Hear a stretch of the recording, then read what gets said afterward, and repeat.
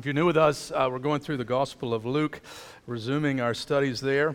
If you are not a Christian, this book has particular relevance for you, as Luke tells us in the beginning of his book that he's writing this to his friend Theophilus that he may have certainty concerning the things about Christ. And here we meet in this story, which is one of the most popular stories in the four Gospels, which is only found in the Gospel of Luke, one who found the real Jesus, or the real Jesus found him, in this story of Zacchaeus and Christ. And so it's a great joy to have you in on this study with us as we look at this wonderful story. Let's pray together before we have a look at it. Father, we thank you for preserving this account of this tax collector meeting the Lord Jesus. And I pray our souls would be encouraged as we look at the grace of our Savior. And I pray that we too could experience this kind of joy that Zacchaeus experienced, that we would live lives of generosity and justice the way Zacchaeus lives, and that we would leave with the Lord Jesus' mission statement on our minds, that the Son of Man came to seek and to save the lost, as we join him on mission in this world. So write these truths on our hearts today, we pray in Jesus' good name. Amen. Charles Spurgeon, the beloved 19th century preacher in England, started a pastor's college, and one of the things that was unique about this college is at Spurgeon's estate, there was a thing called the question oak, which was a large oak tree, or the stump of an oak tree, where Spurgeon would often take his students and he would lecture, he would answer questions, and occasionally he would call on students to preach sermons without any advance notice. And so you can imagine the shyness, the nerves that would create. And on one particular occasion, Spurgeon called on a student to preach on the story of Jesus and Zacchaeus. And so the clever and bashful student took his place on the oak, and he had 3 points. He says, number one, Zacchaeus was of little stature, so am I. Number two, Zacchaeus was up a tree, so am I. Number three, Zacchaeus came down, so will I. And Spurgeon led the class in applause. It really is a fun story. It's a delightful story, isn't it? Even when you just tell someone about Zacchaeus, it's hard not to smile when you picture this little Danny DeVito figure climbing up and perching on a tree looking to see Jesus. It's the kind of story we love to tell to children, right? We have songs about Zacchaeus. You may have learned this song growing up. Zacchaeus was a wee little man. Obviously you did, and a wee little man was he. He climbed up in a sycamore tree for the Lord he wanted to see. And yet, one of the things that we can miss when we think about this story is the massive truths that are contained in this really delightful story. Like, this is the story where we read of Jesus's, if you want to call it his mission statement, what may be the key verse in the whole Gospel of Luke, verse 10, for the Son of Man came to seek and save the lost. That comes in Zacchaeus' story, right? And this story also contains a whole lot of other important detail in the Gospel of Luke. But the mission of Jesus could not be clearer. Today, leaders are taught, like if you have a company or organization, you need a really clear mission statement. Jesus was really clear on what his mission was. He didn't come just to make some people a little bit more moral, or to make us a little bit more environmentally sensitive, or to make us more religious. He came to seek and save lost people. And we're here today as those who have been found by Jesus Christ, thankful that he's successful in his mission. Amen. Now, there are other reasons in this story, right, that make it significant. It contains many of the themes we've looked at already in the Gospel of Luke. Let me just mention a few of them. We've talked about Jesus' hospitality towards sinners and tax collectors. As we've said, quoting someone else, that in Luke's Gospel, Jesus is either at a meal, going to a meal, or coming from a meal. That we see Jesus eating all the way through and entertaining and hanging with people, and so it is here again with Zacchaeus. We've also talked about how people grumbled at the kinds of associations Jesus had, and that pops up here. We've talked about the salvation of the lost and the joy of salvation that is experienced.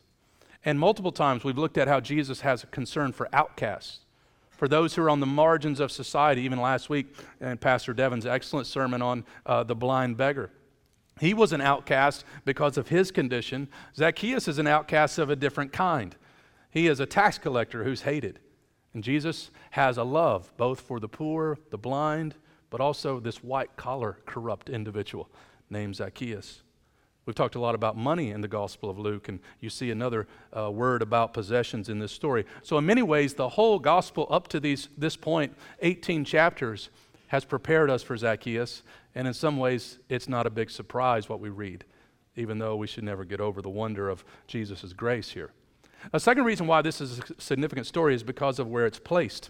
In Luke chapter 9, verse 51, it says that Jesus set his face to go to Jerusalem, and from that point on, we've been headed to Jerusalem. And Jesus is almost there. In fact, in the very next story, we read in verse 11 that Jesus was near Jerusalem.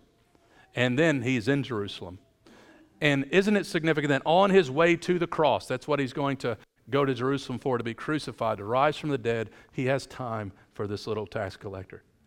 And he shows us why he's going to the cross. He's going to the cross for people like Zacchaeus and people like us. And so last week he was near Jericho, and that guy experienced grace. Now he's in Jericho, and it's another story of Jericho grace. So let's look at this story in just two parts. Number one, Jesus seeks the lost. Number two, Jesus saves the lost. Verses 1 to 6. It's really a story of two seekers. You have Zacchaeus seeking Jesus, wanting to see Jesus, but ultimately you find at the end of the story that Jesus is the primary seeker. And so Jesus is drawing close to Jerusalem. You look there in verse 1, he entered Jerusalem and was passing through. Just passing through, 17 or 18 miles away from Jerusalem. Jericho was a very traveled city. It had a customs station. It was a kind of place many of us would probably like to live. It was wealthy. It was very fertile. It was famous for its balsam groves, palm trees, many bougie features there in Jericho. We would like to visit Jericho. And we read in verse 2, Luke gives us this word, behold. I think we should use that more often, by the way. You only read it in the Bible, don't you? And behold, it's kind of a way to say, you'll never believe what happens next. Right? Jesus is passing through Jericho. He's got something really important to do, like get to Jerusalem to die for humanity. And behold, you'll never believe who he stops to hang with. Now you can imagine the buzz in the town in Jericho. People would watch caravans pass through there all the time, going to the east for trade and commerce. And word gets out that Jesus is coming to town. And you can imagine the people wondering, what's Jesus going to do when he gets to Jericho? Will he pass through and not stop? Will he do one of those parables? Will he do a miracle? And people are out there trying to see Jesus. And Luke is like, behold, this is what Jesus decides to do. He decides to hang with the most hated guy in Jericho, Zacchaeus. Now, if you're not up on tax collectors in the Bible, they were hated, not just because we hate taxes, but because they were known as traitors, and they were corrupt. They were known for charging exorbitant interest and so on. They were so immoral that in Matthew chapter 5, Jesus, when he's telling us to love our enemies, when he says, if you only love those who love you, he says, even tax collectors do that. So when he's looking for a negative example, the lowlifes that he picks, he says, or even the tax collectors. And that's the guy Jesus wants to hang with. Not just any old tax collector, though. You notice it here, a chief tax collector. He's like the kingpin of the Jericho tax cartel. Right? He's not like this cute, cuddly guy that we sort of imagine him to be. This was a really filthy guy. His name in Hebrew is Zacchaeus. Right? Why, oh, why would you want to hang with that guy? Oh, Zacchaeus. That's my song. And yet Jesus does. And so here he is. It's a good place for a tax collector. Location. Jericho had the perfect location. Lots of tolls, lots of customs, caravans coming through all the time. Zacchaeus had a lot of money, but he didn't have a lot of friends. He had no social life. And there are many people that Jesus could have spent time with when he came to Jericho. And of all the people that he spends time with, Luke says, behold, he spends it with Zacchaeus. Now, verse 3, we see that Zacchaeus has a very obvious problem, that he wants to see Jesus, but on account of the crowd, he could not because he was a shortstop. He was very small in stature. Craig Keener says to be short by these standards in ancient Mediterranean culture meant that he was less than 5 feet tall. So good if you want to be a horse jockey, not so good if you want to see Jesus in a crowd. And you could probably imagine the people pushing Zacchaeus out of the way because they don't like him anyway. Sorry, Zacchaeus, was that your face? I didn't mean to elbow you. But, right? Was that your foot? I didn't mean to stomp all over it. He has no way to see Jesus. And when the text says that he wanted to see Jesus, the tense that's used here in the Greek suggests that he had wanted to see him for some time. He had been wanting to see Jesus. We don't know exactly why that was. Maybe word was just circulating within the tax collector community. After all, Jesus has already transformed Levi, who was a tax collector, transformed his life. But Zacchaeus is wanting to see him, and so verse 4 says that he does something very resourceful. He goes on ahead and he climbs up a sycamore tree. Now, with the pleasant climate in Jericho, they had all kinds of trees, including these sycamore trees. One scholar says that in this day, those trees could have grown up to 60 feet tall. And so with spacious villas and parks in Jericho with lots of trees, you could easily find a tree and climb up it. But the strange thing is that nobody would have done this. No distinguished person, not an adult with a job, is going to climb up a tree in order to see someone unless you are really interested. And that's Zacchaeus, isn't it? And maybe you're here and you're not a Christian. I would encourage you to have this kind of interest level that Zacchaeus has. Like, why not keep coming and listening? Why not read a Christian book with a friend? Why not go to a small group or a class? Why not have your own sycamore tree experience and see what it's all about? I think we could say that God was at work in Zacchaeus' life, right? I mean, you don't really act out of character like this unless the Lord is doing something. And I'm sure those of you who are Christians can attest to that when the Lord was drawing you to himself, you started doing some things you never thought you would do in order to get in a Bible study or to hear the gospel or to engage in a conversation. And Zacchaeus does that in a very striking way, namely climbing a tree in order to see Jesus. I don't know if you saw anybody from Imago Dei in a tree on your way here. It wouldn't be quite a sight if you saw your tax accountant or a banker just hanging up in an oak tree. My finance advisor is Rob Barton. I probably could see him up there sometime in a tree, that kind of guy that he is. But it was not even dignified for a man to run in public, let alone climb a tree. So it's not just a kind of a superficial curiosity.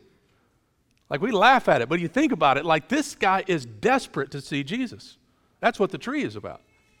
And he's willing to get over any obstacle that there is to see Jesus.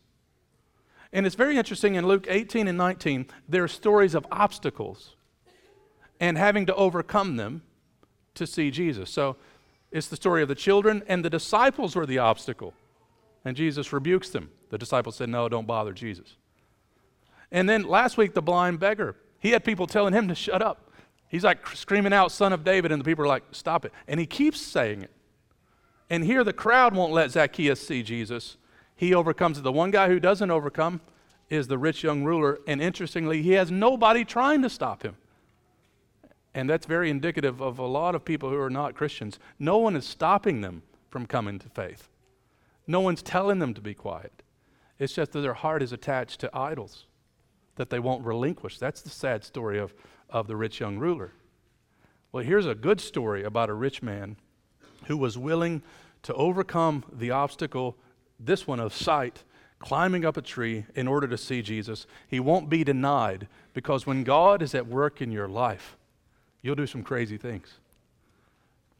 You can imagine him going back to Miss Zacchaeus telling the story, can't you? Zacchaeus, how was your day? Well, you see what had happened was, Jesus was coming to town. I got up in a tree. I just had to see him. And what happens next makes the biggest difference. It's the initiative of Jesus. Verse 5. When Jesus came to the place, he looked up and he said, Zacchaeus, hurry and come down, for I must stay at your house today. Notice three things about this encounter. First of all, notice the intimacy of the Savior's calling. Jesus looks up and he calls Zacchaeus by name. He knows him by name. So Jesus seeks the lost not just generally, but personally. He knows you by name. John 10, he says, I know my sheep by name. They hear my voice and they listen to me. It's an intimate salvation, isn't it?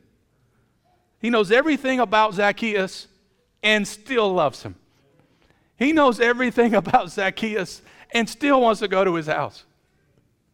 That's amazing, isn't it? It's such an amazing story. You see, everyone wants to be known and loved. That's why we all like the show Cheers, at least the theme song.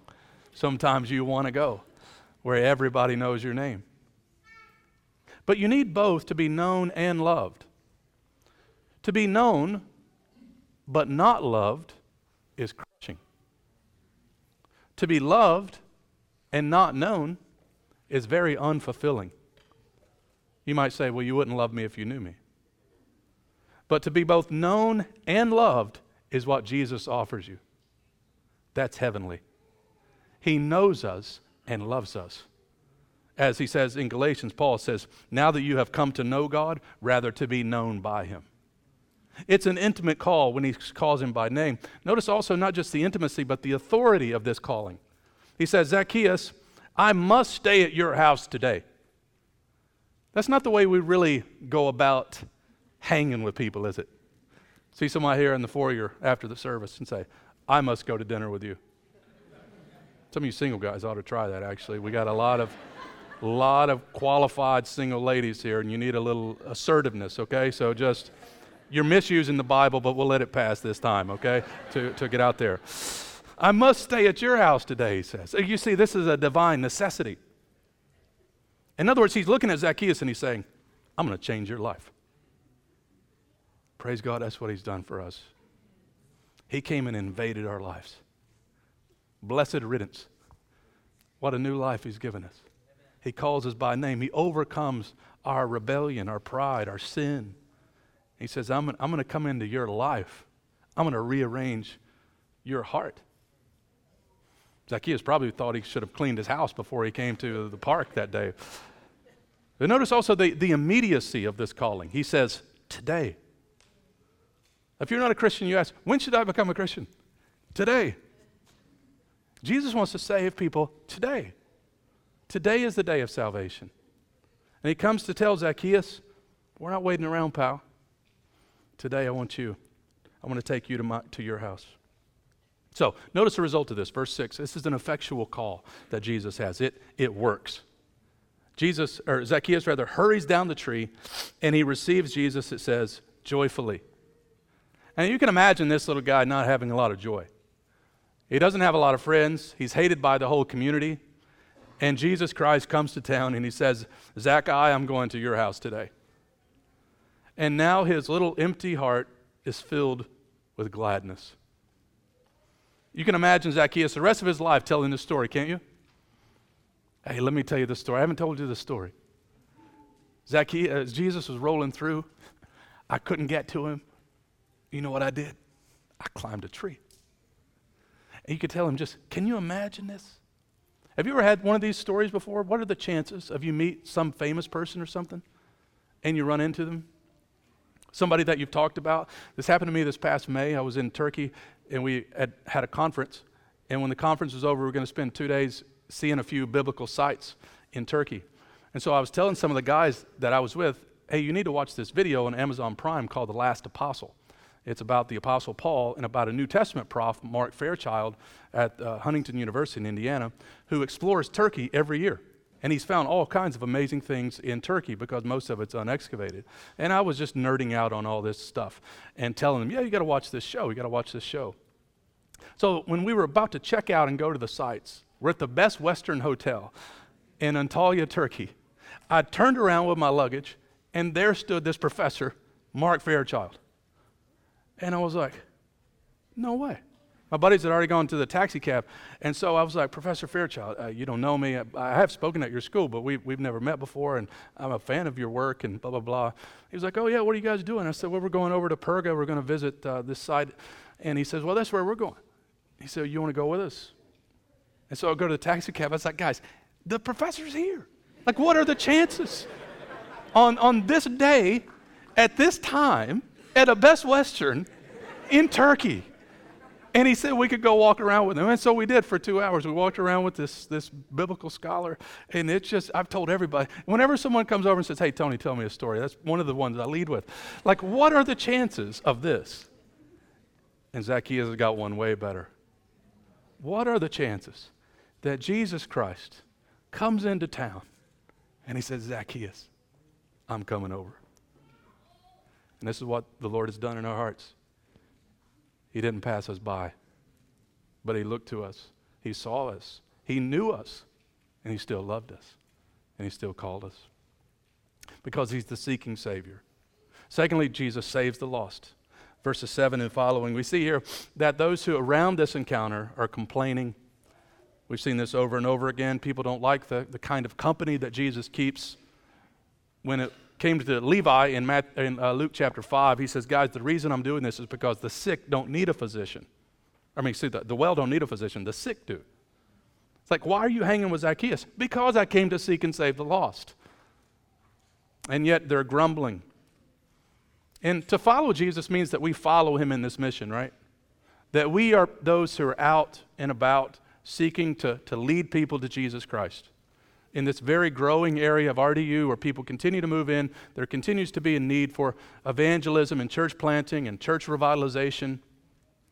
We want to be on about the work that Jesus is on in this story. And Zacchaeus here then, as a result of experiencing this salvation of Jesus, the grace of Jesus, stands up. I always kind of laugh or chuckle when I see that he stood. Probably some short jokes could be inserted there with Zacchaeus. And he says to the Lord, behold, Lord, half of my goods I give to the poor, and if I've defrauded anyone of anything, I restore it fourfold. This guy goes from bribing and cheating to being generous and just. This is an example of the camel going through the eye of a needle, isn't it? You remember that in Luke 18, after the story of the rich young ruler, Jesus says, it's really hard for a rich person to go to heaven. Not impossible, but really hard, because with God all things are possible. Because the rich have a hard time of repenting of sin, acknowledging their need for Christ. Blessed are the poor in spirit. That's how we come to God. We don't come rich in spirit. We don't even come middle class in spirit. If you're coming to Christ, you're coming poor in spirit. And it's really hard for a rich person to admit any kind of poverty. We are spiritually bankrupt. And until we realize that, we can't come to faith in Christ. And it's really hard for a rich person to do that. But here's an example of one that it happened. A very short camel went through the eye of a needle. Zacchaeus.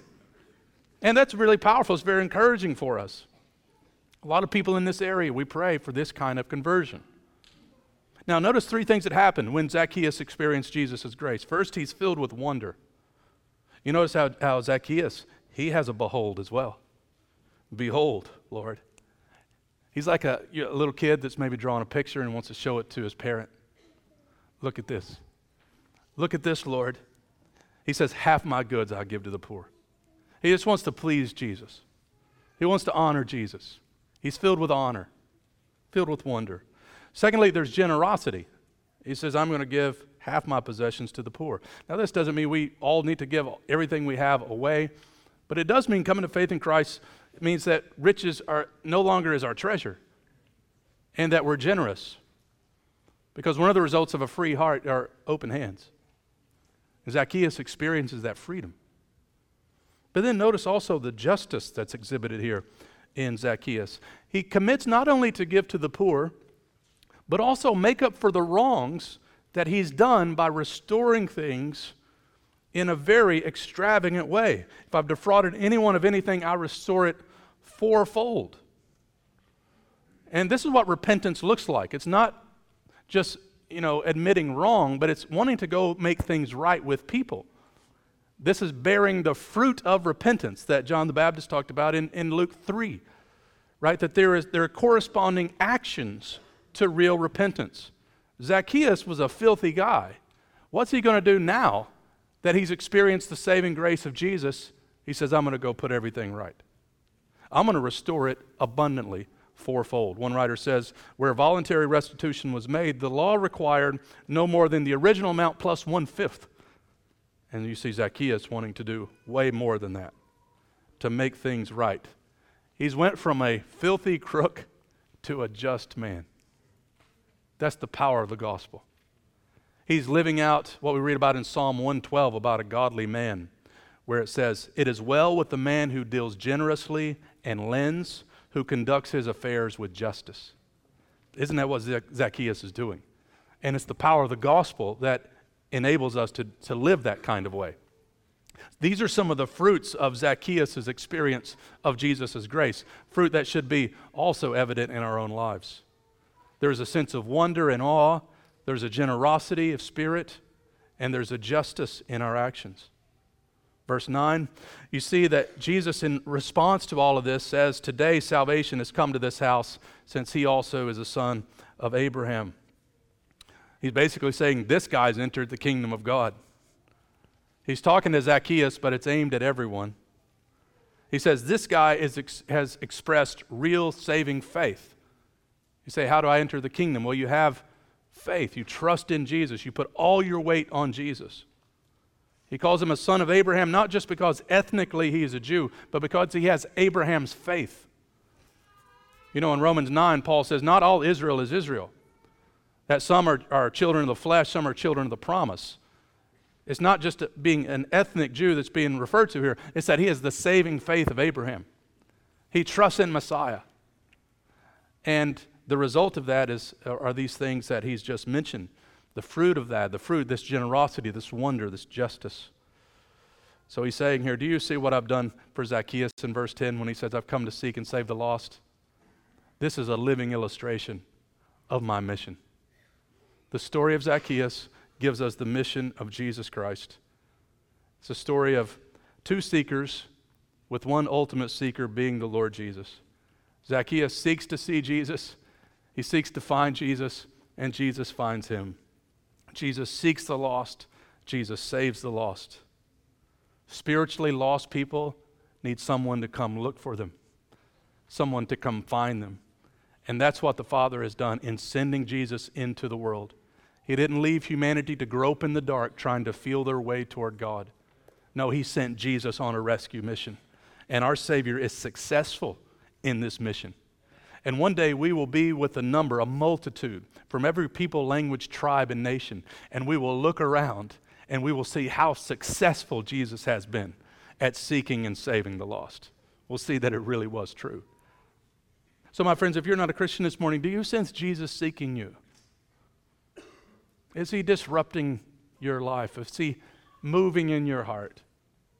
Let me encourage you to keep seeking, to keep pressing in, to keep asking questions, to know that Jesus will have you today. And Christian, have you lost some of the wonder of your salvation? Zacchaeus is filled with joy. May this be a day in which you pray, Lord, restore to me the joy of my salvation. And Christian, how are you doing at joining Jesus in this mission of seeking and saving the lost? In your neighborhood, in the marketplace, at school.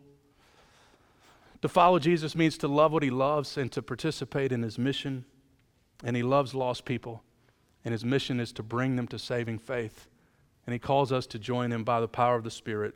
So let's not sit back and murmur at the lost for being lost. Let's engage this world with the good news of the gospel and rejoice when people come to faith in Christ. And may the Lord use us in 2023. May he use us individually, may he use us as a church to see many people saved through our witness. Amen. Let's pray together. Father, we thank you for your word this morning, for the timeliness of it. We pray that you would captivate our hearts afresh this morning with gratitude and joy over all that Jesus has done as he passed by, calling us by name and bringing us into the kingdom. May we never get over the wonder of this, and may we always be quick to have a good word to say about our Christ to others. Help us even this week to commend Christ to people, to speak the gospel to them, to care for them, to love them, to give us the heart of Jesus, we pray, as we live as his ambassadors on this earth. And we pray this in Christ's good name. Amen.